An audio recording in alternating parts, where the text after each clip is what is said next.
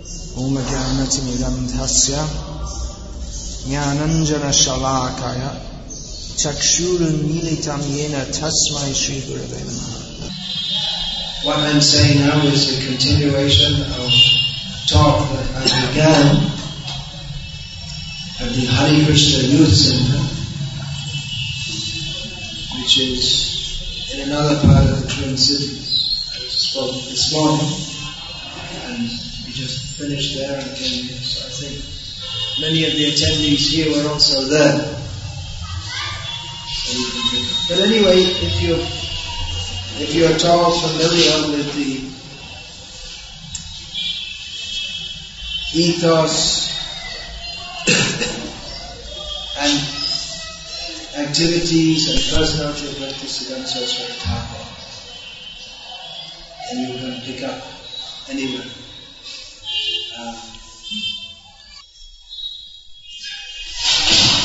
At that time in Bengal, Vaishnavas were considered among the worst people in human society, hardly above the criminal class.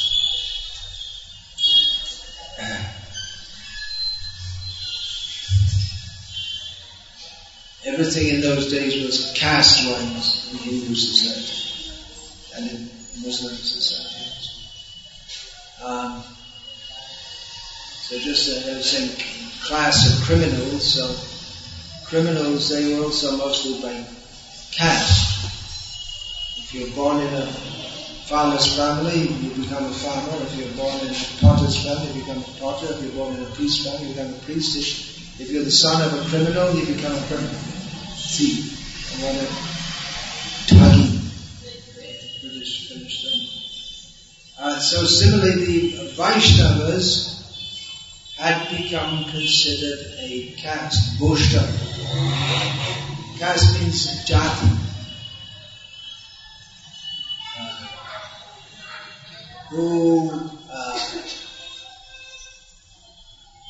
Many of them, they were born out of the illicit connections between so-called Vairagis, Vaishnava Vairagis, and their so-called Sevadasis.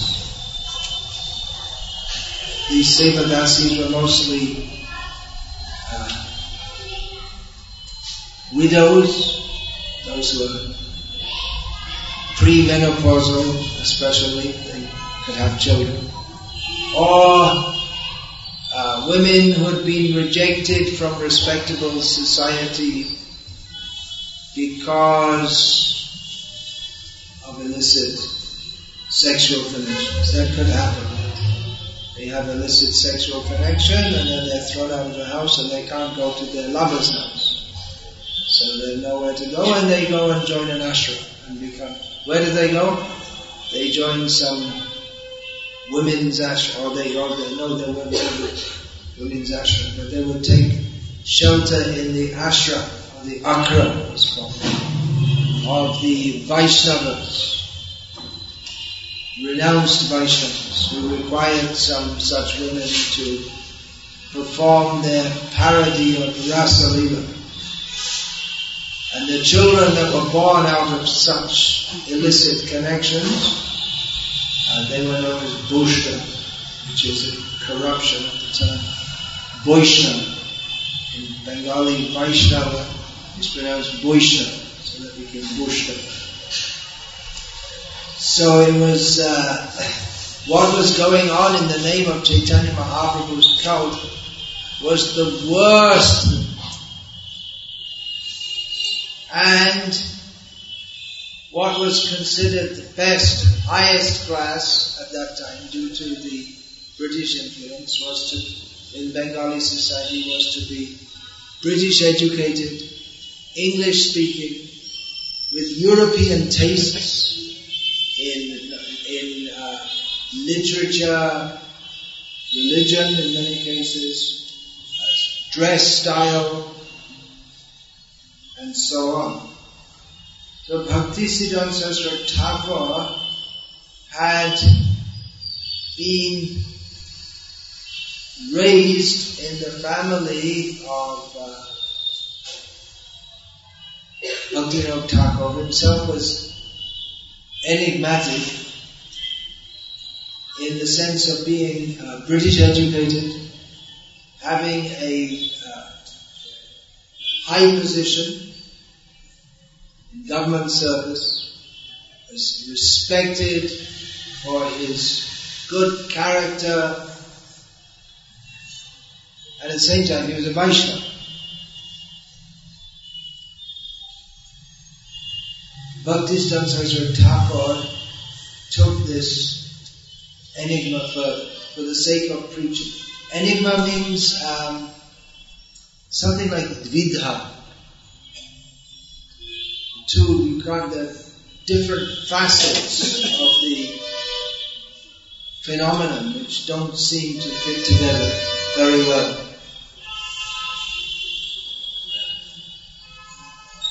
Opposing symptoms, contradictory symptoms within one person.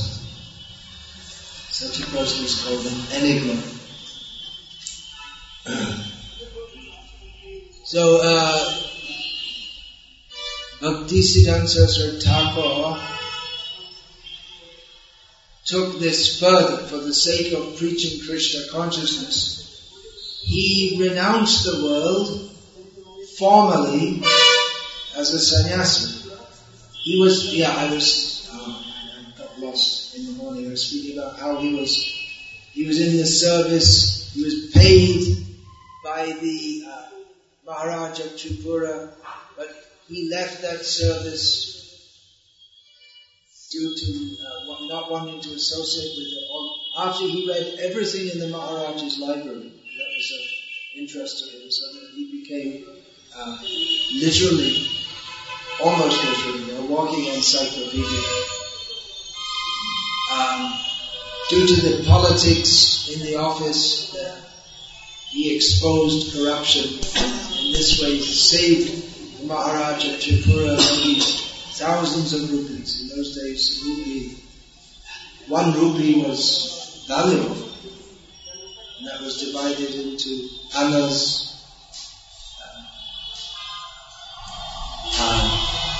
So the Maharaja Tripura, he resigned because he didn't want to continue with this thing.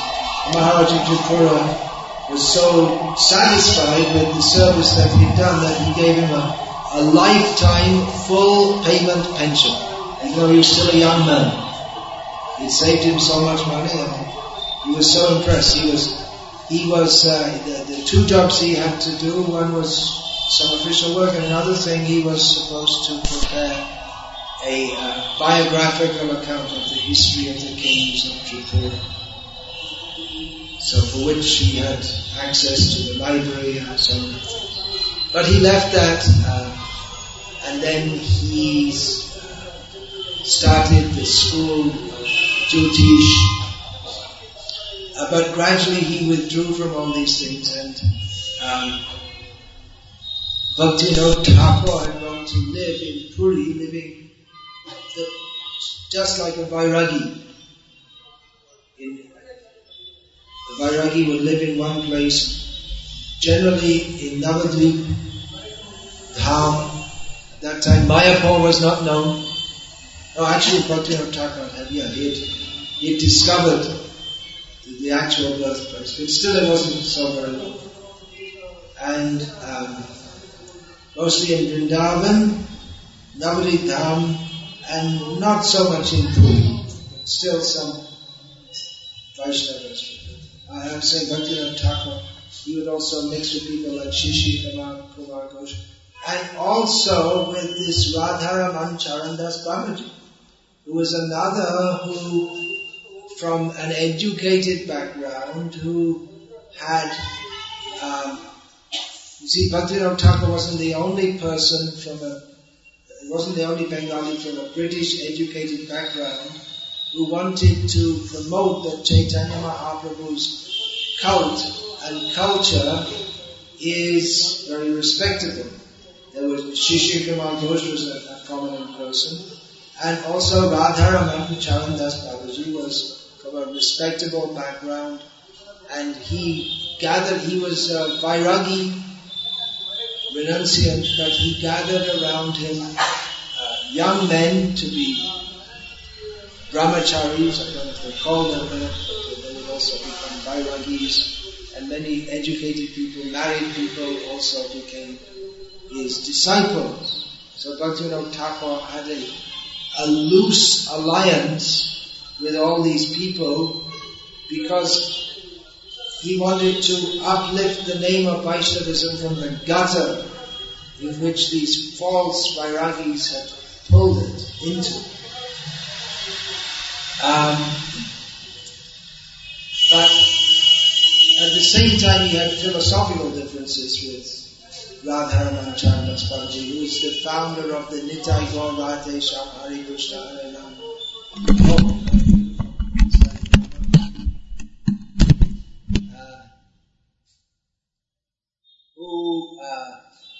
He made this chanting, which Bhaktivinoda Thakur was opposed to. There were serious problems with him because he introduced this chanting. But Chaitanya Mahaprabhu had introduced the chanting of the Hare Krishna mantra. But this Radharaman said, no. That Hare Krishna mantra is only to be chanted silently because it's a Shruti mantra. It's from the Upanishads, Kali Santana Upanishad. So it shouldn't be chanted among everybody. However, Chaitanya Mahaprabhu is recorded in Chaitanya Bhagavata saying, Hare Krishna, Krishna Krishna, Hare Hare. Hare Rama, Rama Rama, Hare Hare. Prabhu Bolilam. Ei Mahamantra, Yeha Japa Diya Sabe Kariya Nibandha. Yeha Hoite Sharva Shiti, Oive Shabha Sharva Kam Kaala. He said that this is the Mahamantra, everyone should chant it incessantly. He said, Japa. By this, everyone can attain perfection. And there's no need for any other method. So, Radharaman Charandas Babaji said, he said Japa. So he distinguished between Japa and Kirtan. Although Chaitanya Mahaprabhu said, Eha hoite sharva siddhi hoive shobha.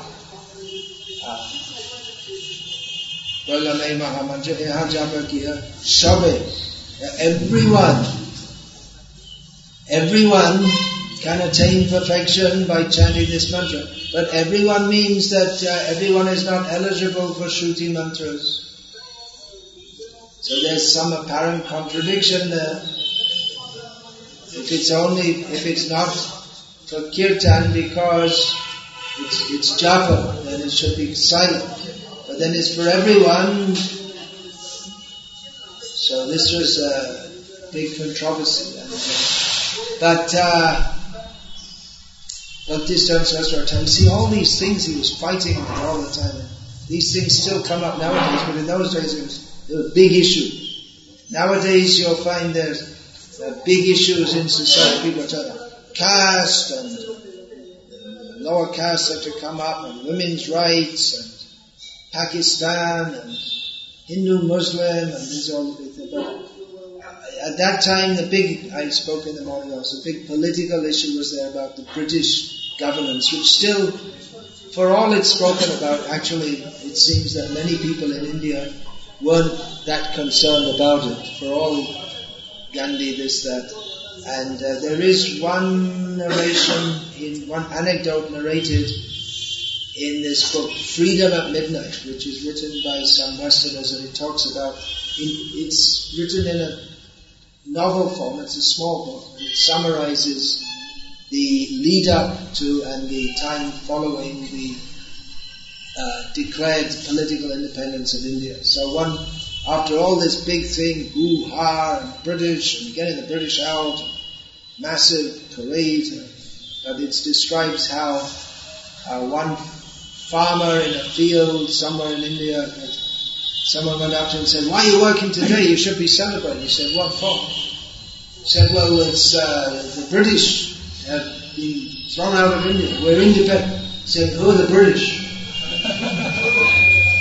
It didn't affect a farmer living in a field, plowing his field.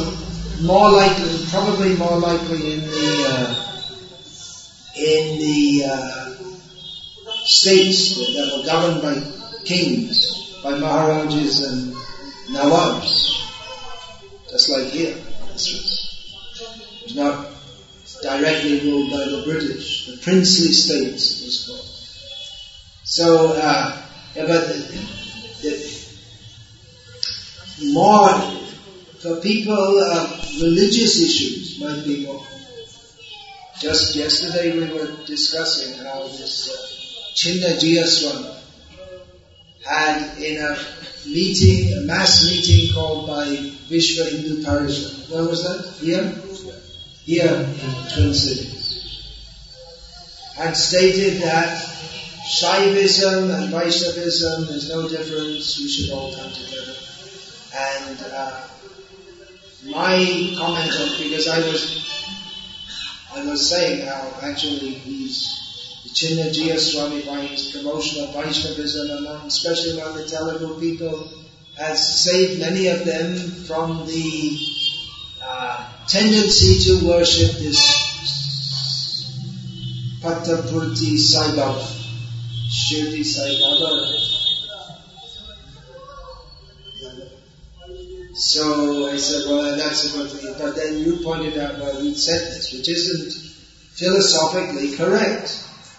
There is a difference between Vaishnavism and Shaivism. Although Bhaktisiddhanta Katha said, we don't subscribe to this dispute.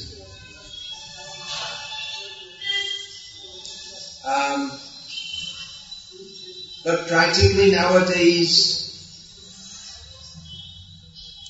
that the point is that for centuries there was so much rivalry between Vaishnavas and Shaivas. Vishnu is Bhagavan. Vishnu is supreme. No, Shiva is supreme. Severe difference. Madhvacharya, he made some. Well, I think that may not be so much in Karnataka because of the influence of Madhvacharya.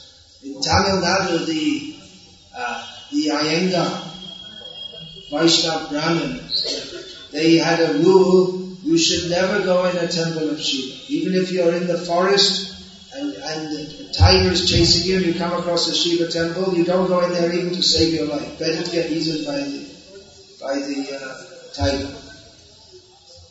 So that's what we call fanatical nowadays.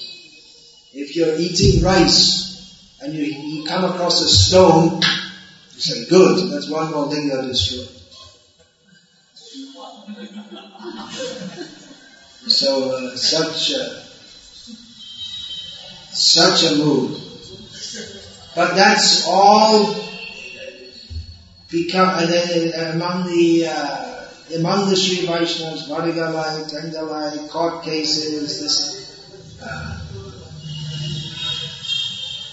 so among the traditionally religious disputes were major disputes. In North India, the Vaishnav Shaiva thing was to a large extent pacified by Tulsidas with his Ramcharitmanas.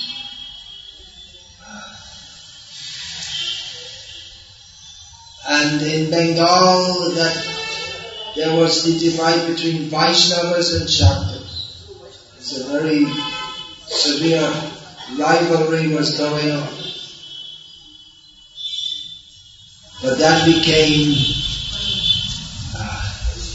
the two became harmonized in Ramakrishna's Jata Mat Tata. He was a worshipper of Kali, who also worshipped Chaitanya. So it's all the same. But Bhaktisiddhanta Katha, no, it's not all the same. Everything is not all the same. Absolute is sentient, thou hast proved. Impersonal calamity, thou hast removed. The idea that ultimately everything is all the same is the philosophy of impersonalism, which is also a subject of great contention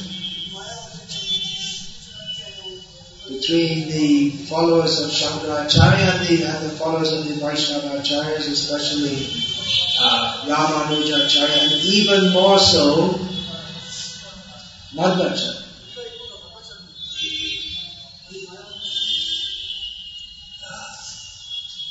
There was some famous debate, it was between Akaya Dikshit and some Madhva scholar, and the referee was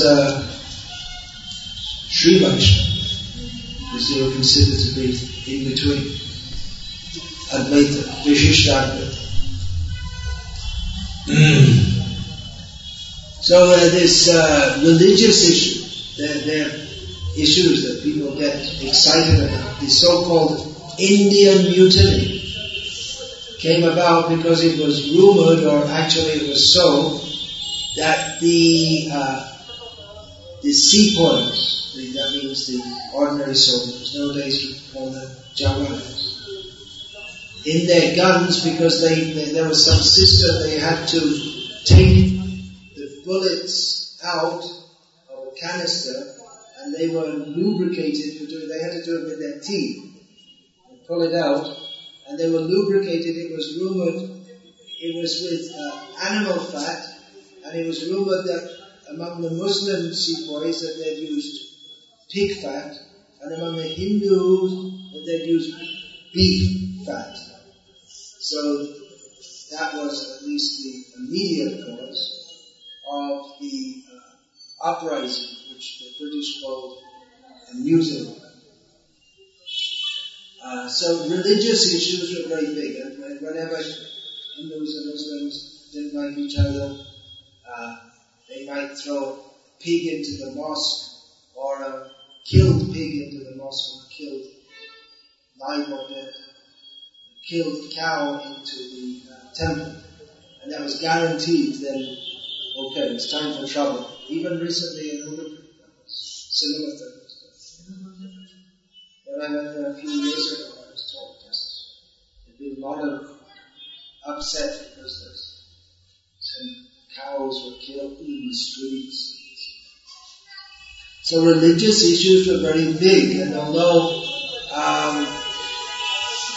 there is this fear everyone should live in peace and tolerate everyone, but respect others' opinions. But the point is that people, they took religious issues very seriously, whether for right or for wrong, or the right way or the wrong way or whatever.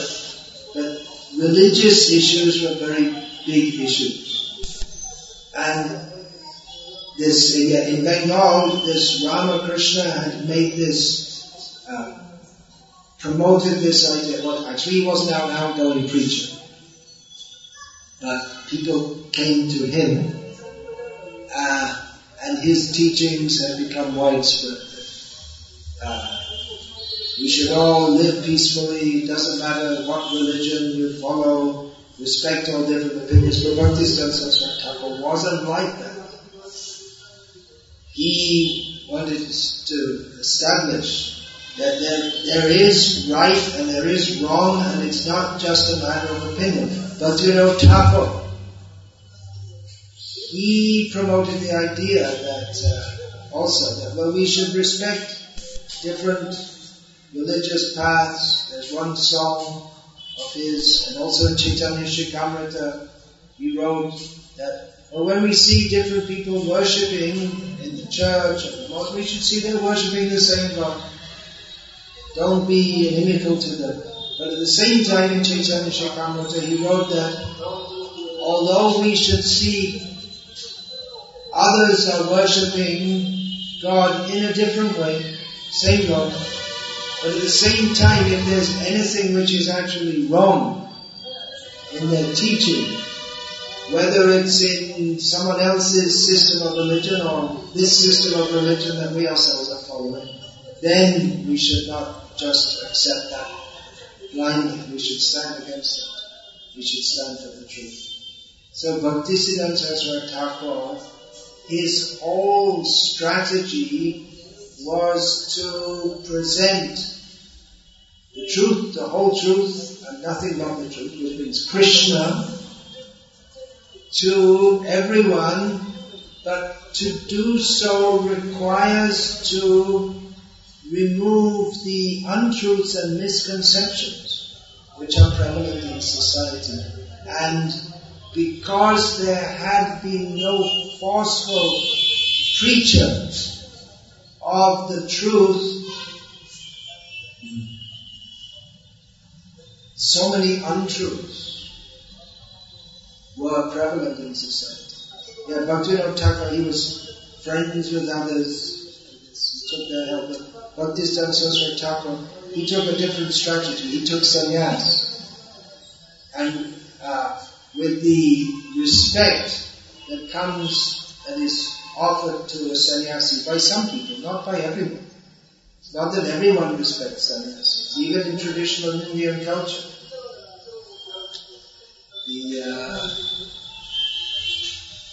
the Mimamsakas, they think that seeing a sannyasi, even to see a sannyasi, Kama Mimamsakas, they think even to see a sannyasi is most inauspicious. You know that? In your culture, Smarta culture. The idea is that sannyasis, they're near Agni, they gave up all their duties. They should be grihastas, follow their duties in grihasta life. So they're going against the Vedic way, according to Mimamsakas.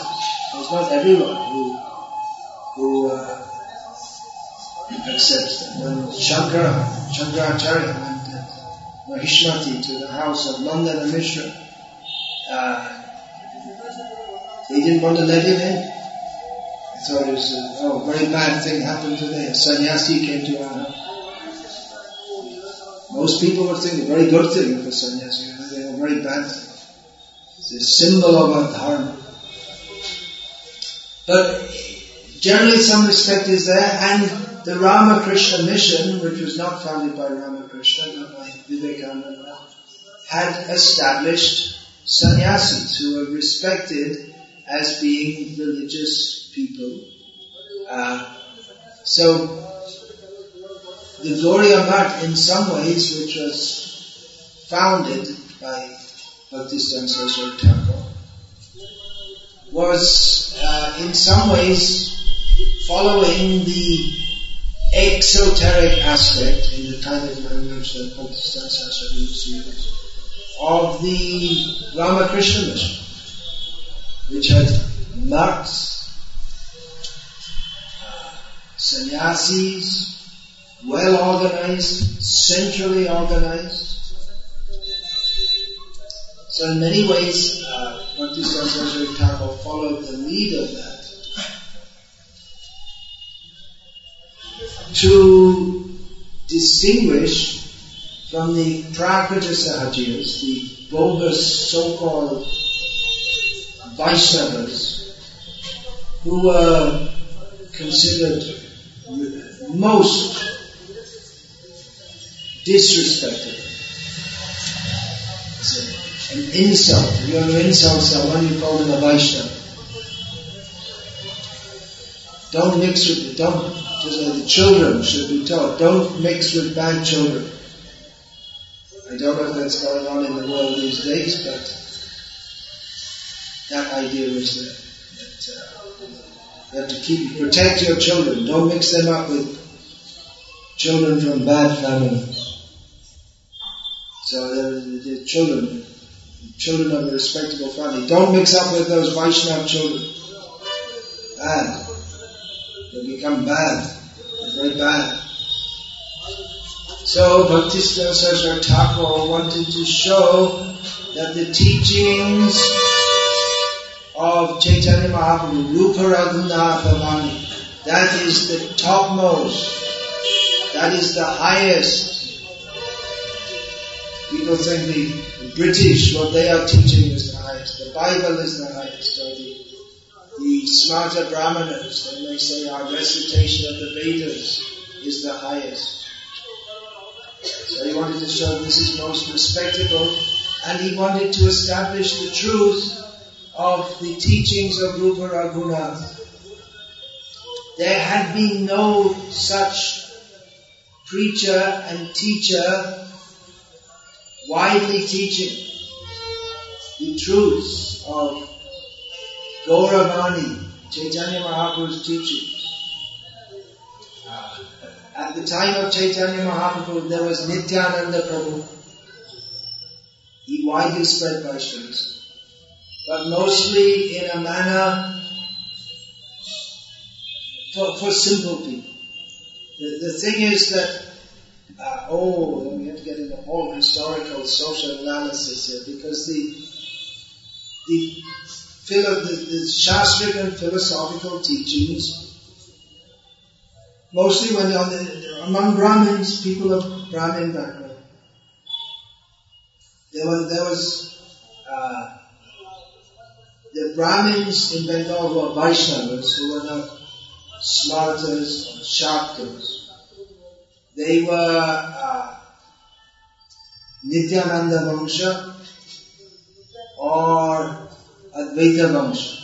These were the two prominent schools. Nityananda Vangsha, they gave initiation to anyone who came along, and Advaita Vangsha, they like to initiate Brahmins or people of higher caste. Now among these Advaita Vangsha, Nityananda Vangsha Goswamis, were many who were deeply learned and wrote books. There was also in Orissa and in Mednipur district, which is now divided into East and West, what is part of West Bengal. Traditionally it's considered part of Utkal or Orissa. So in Mednipur district and Utkal, Orissa, the Vaishnava influence was going on under the Shamananda Sampradaya, among whom the Goswamis, they were very learned also, but this learning didn't reach the common people. For the common people, there was Chaitanya Bhagavat, Narottam Das's songs, and the songs of many Vaishnava Padakartas, or those who composed various songs in Bengali. But systematic education in Vaishnavism wasn't there among the common people. The deep education was there for a few and very little for others. Although many Vaishnavas, they would know, and when I'm talking about Vaishnavas here, I'm distinguishing from the lowest class. There may be others who are not so bad, but they would do kirtan, and many people would know many verses from Chaitanya Charitamrita, Chaitanya Bhagavat. But there was no proper systematic training in that, and as Bhaktisiddhanta Katha noted, Vaishnavism was going on in Bengal. Even the best manifestations of it were going on according to caste lines, which was strangling it, because the whole caste system was beginning to break down with the influence of the British education. There are so many factors. Education, traditional education in India was in Shastra, mostly for the Brahmins, and then others, the Kayastas would also have some education in administration, either state administration or business administration. It would help the Vaishyas, the Guptas and others. But then the British came along and they introduced British education without considering caste or any such thing. It was mostly boys, not girls, mostly boys from Kayasta backgrounds, some from Brahmin background. Kshatriya class was very strong or very Kshatriya-like in Bengal. So with the British education and then urbanization, the whole caste system was beginning to break down, but the same complaint against the Brahmins as all over India, that they were just living parasitically, taking, especially the gurus, they would take from their followers all facilities and give them only blessings in return, but nothing tangible. They're supposed to give teachings, to teach. But they were giving no teaching. So one upshot of this was that in Bengal, of course there are many, many factors involved, but there was a lot of conversion to Islam, not to Christianity, interesting, to Islam, and there was also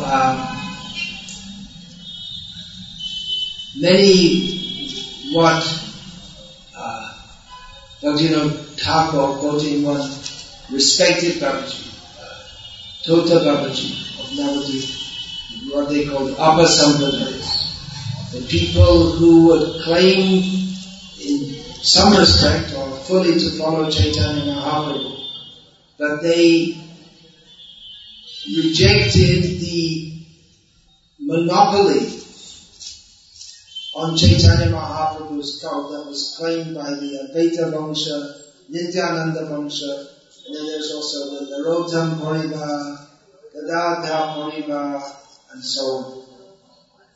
Different traditional orthodox lines of Vaishnavas, there were certain families that claimed a monopoly on initiation and teaching and all these things.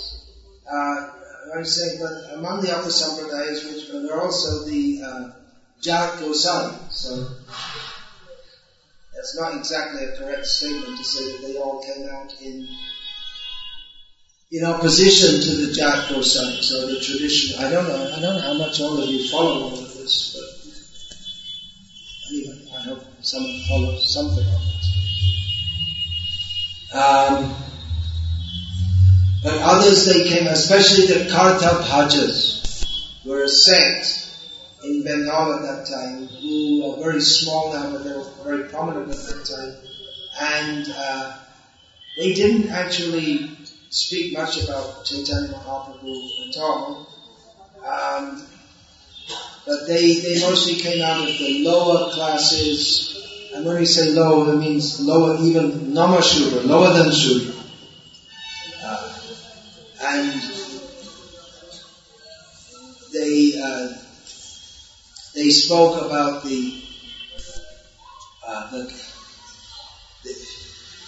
how the Vaishnavas, it's a corrupt company. They used business language. Exactly why, I don't know. I haven't investigated that much.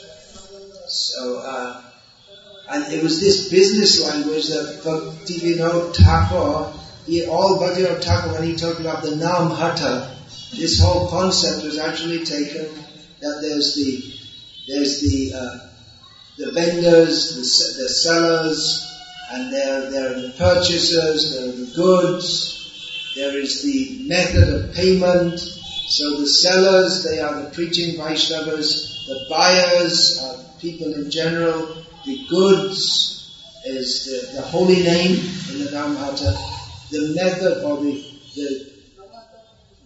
medium of purchase, instead of money, it's Shraddha. So and then Bhaktisiddhanta Thakur presented himself as a sweeper in the Namhata, and in some places he gave himself as a dalal, a broker. He's introducing people, and you also, when you get love of Krishna, you have to give some to me as my payment also. So this language was all adopted from the Karta Bhajas, who they were using the language of the company, where the company was a common term in Bengali at the time, meaning the East India Company. So I often say that this book is just a little introduction. Actually, there's so much more if you want to get into it. I don't think anyone's fully researched all these things. I'm just talking in a general way now.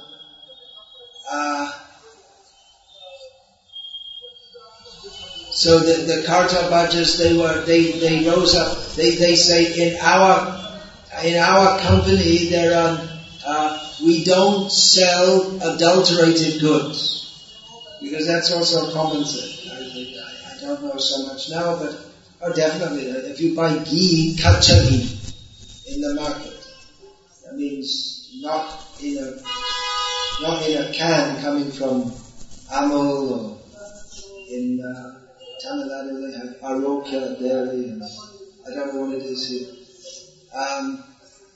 Okay, that's supposed to be fairly trustworthy. But if you buy it loose in the bazaar, you can be sure it's not pure ghee. It's going to be mixed with, at best, vegetable fats and quite possibly beef tallow also. And maybe some motor vehicle lubricant or whatever, because it has the same, the car lubricant has the same texture as ghee. So so they say we don't sell adulterated goods. Because they're saying that the Vaishnavas, they're selling adulterated goods. So there was all these movements came up as protest against the monopoly on Vaishnavism that was claimed by the caste Goswamis. On the one side there was the monopoly, on the other side that was considered orthodox Vaishnavism, on the other side there were all these Prakrita Sahajias who were influenced by bowels. It was a complete mess, or a zoo, as Prithu Prabhu would say. It was just a complete mess. Even if someone wanted to be a Vaishnava, they were really serious. I really want to be a Vaishnava and surrender to even the idea of surrender to Krishna. Even if someone had that inclination, they're almost certain to be misled by all kinds of bogus gurus and different groups and different ways. So Bhaktisiddhanta Saraswati Thakur stood up with his sannyas danda and said, this is the way to follow Chaitanya Mahaprabhu, all that is bogus. He stood up to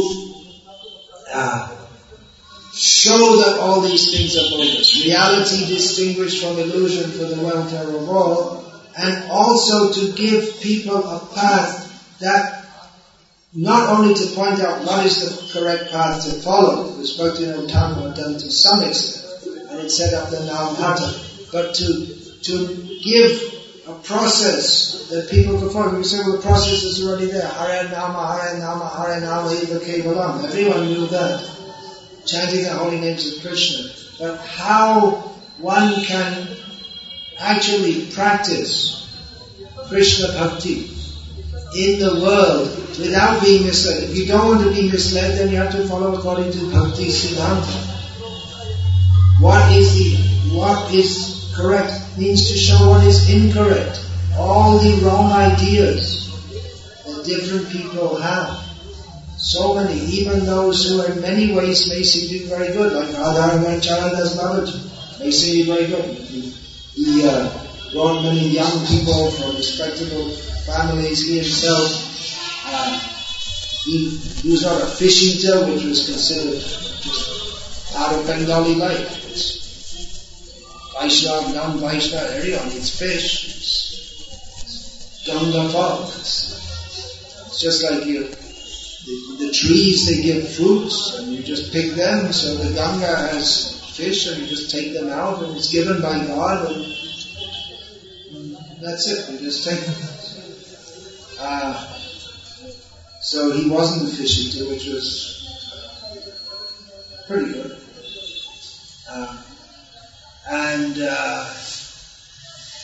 He was not a lecher, which means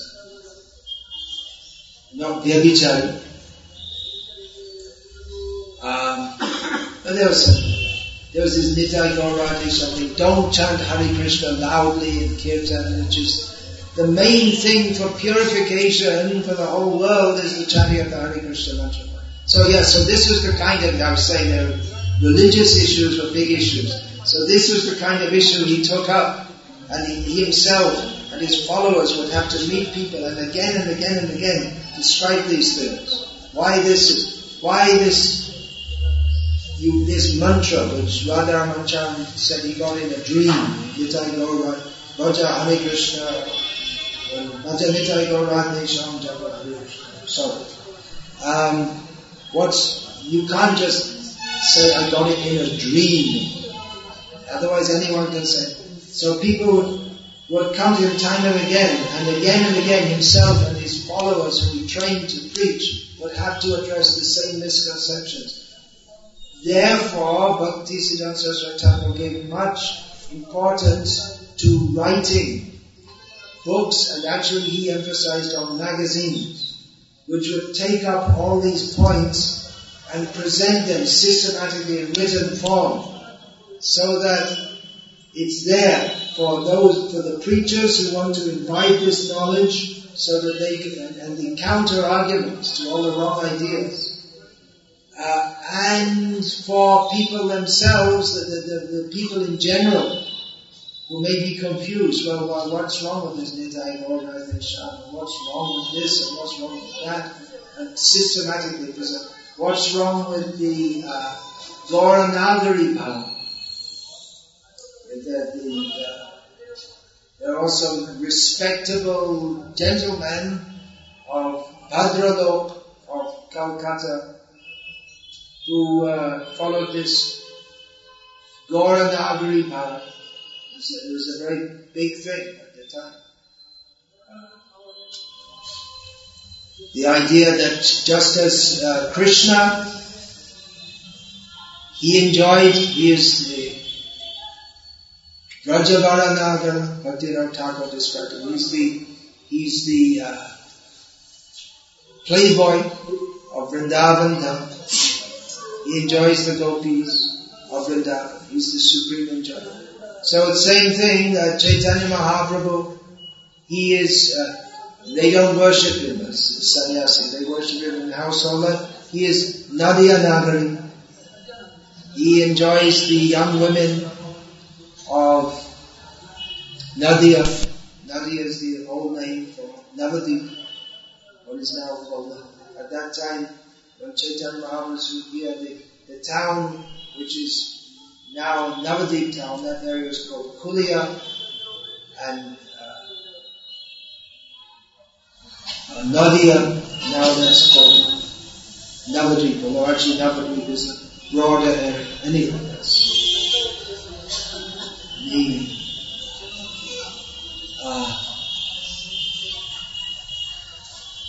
so there were these issues which Bhaktisiddhanta Katha took up, and he wrote it and put it in writing.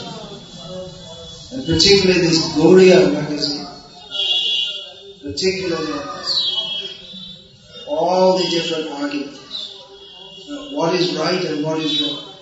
And there's so many wrong things in the world. People are misled by what is right and what is wrong. We can't even begin to properly advance in spiritual life unless we know what is right and what is wrong. Or even among the things that are right, what is best. So this knowledge is required, especially in this age of confusion. In this age of confusion, Krishna is Swadhama Bhagate Dharma Jnana Vibhisa Kalo Nashta. Hello, Nashtu Shama Isha Purana.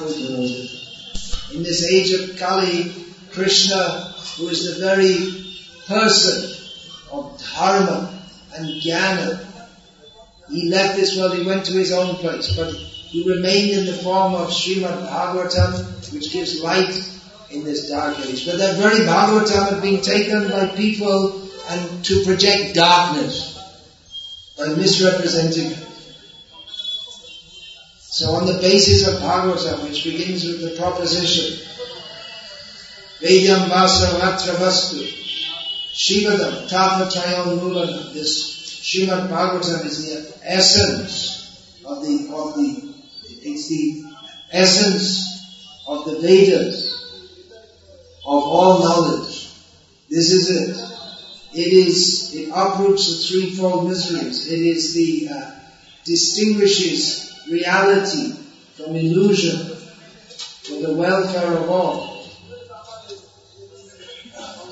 So taking up that spirit, Bhaktisiddhanta Katha, he spoke at length.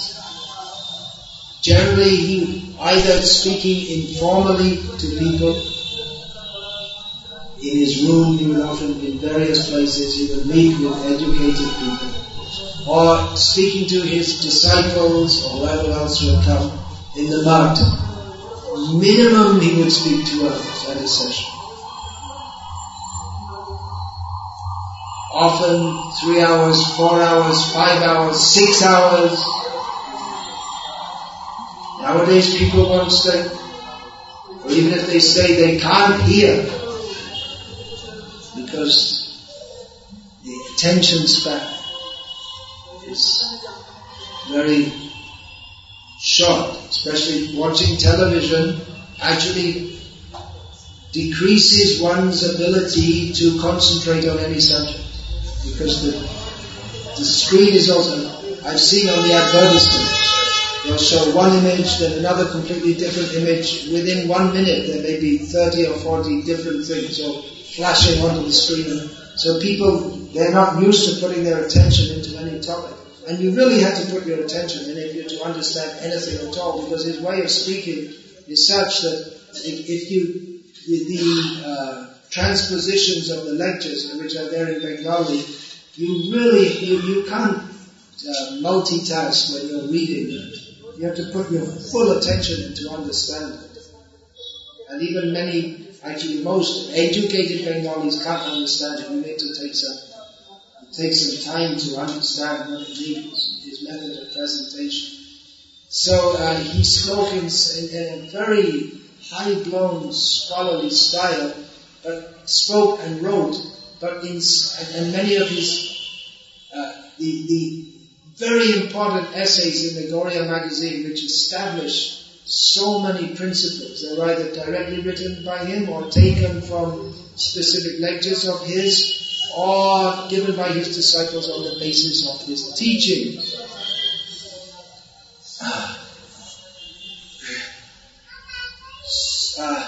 It was in a difficult style, but in an actual precise style.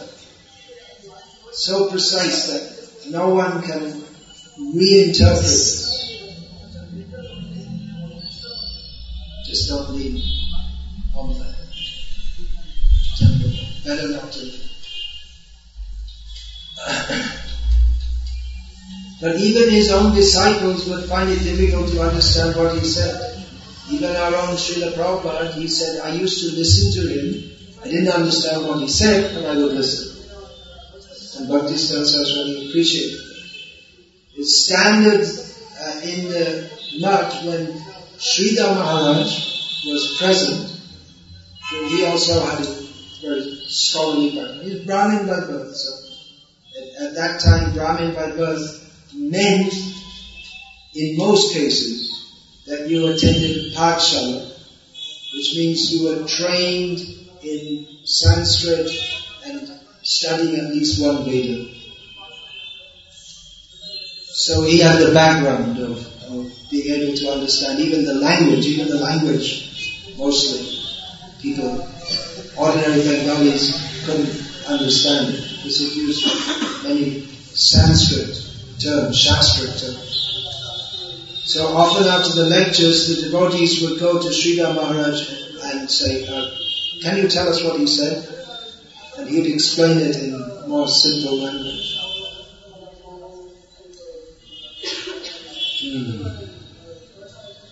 Anyway, such a personality was in this world. Even up to less than 80 years ago, still there. So you all take that spirit. You can't be like him. It's not possible to be exactly like him. But that same spirit of intensity in Krishna consciousness. I must be Krishna conscious. Of course, not everyone can be a sannyasi like him and be fully engaged without any other diversion. But he expected his married disciples also just to do minimally what they required for maintaining their household affairs, and the rest of the time devotional service. He didn't think it was all right just to be a householder, chant a little Hare Krishna at home, come sometimes, put a few rupees in the box, say Hari Bol and go. He expected dedication to serve the mission, to work hard for the mission. That was his standard. If they lived close to the mat, they must come daily to the mat and engage in this hearing and chanting, services. That was required. Hare Krishna. Having spoken about the 6-hour lectures, you might have thought, oh no, we're going to have to sit here for another 5 hours, so I'll spare you from that. Not that I can even speak from that. But we can go on. I have to cut out for some various bodily reasons. So 12 o'clock is supposed to be the Pushpanjali. So in the meantime, you can either chant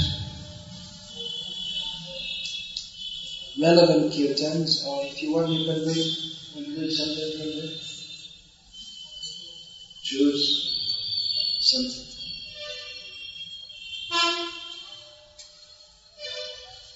I don't know if you have time to read that real,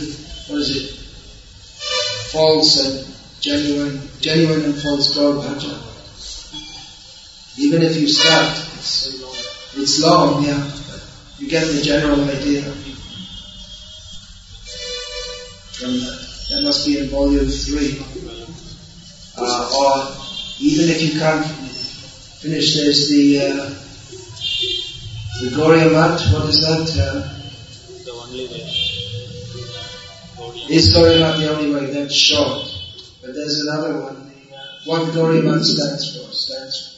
You know the one who says that the Gauriya Mat is it's not meant to be like a mother or a father. It's not meant for hospitals. What does the Gauriya Mat do? You could read that, even the beginning, that people get an idea. Do you know which article I'm referring to? I used to know this book in the computer version. It's inside out.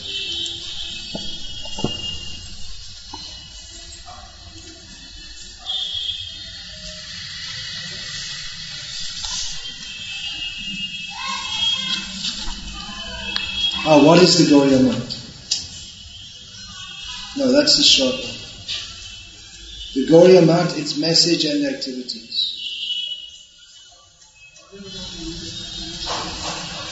This article was published in Bhaktisiddhanta, changing Gauriya Mat to the Krishna consciousness movement, or Hare Krishna.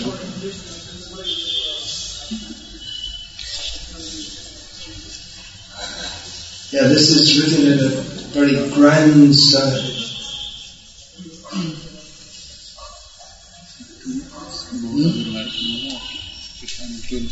12:15.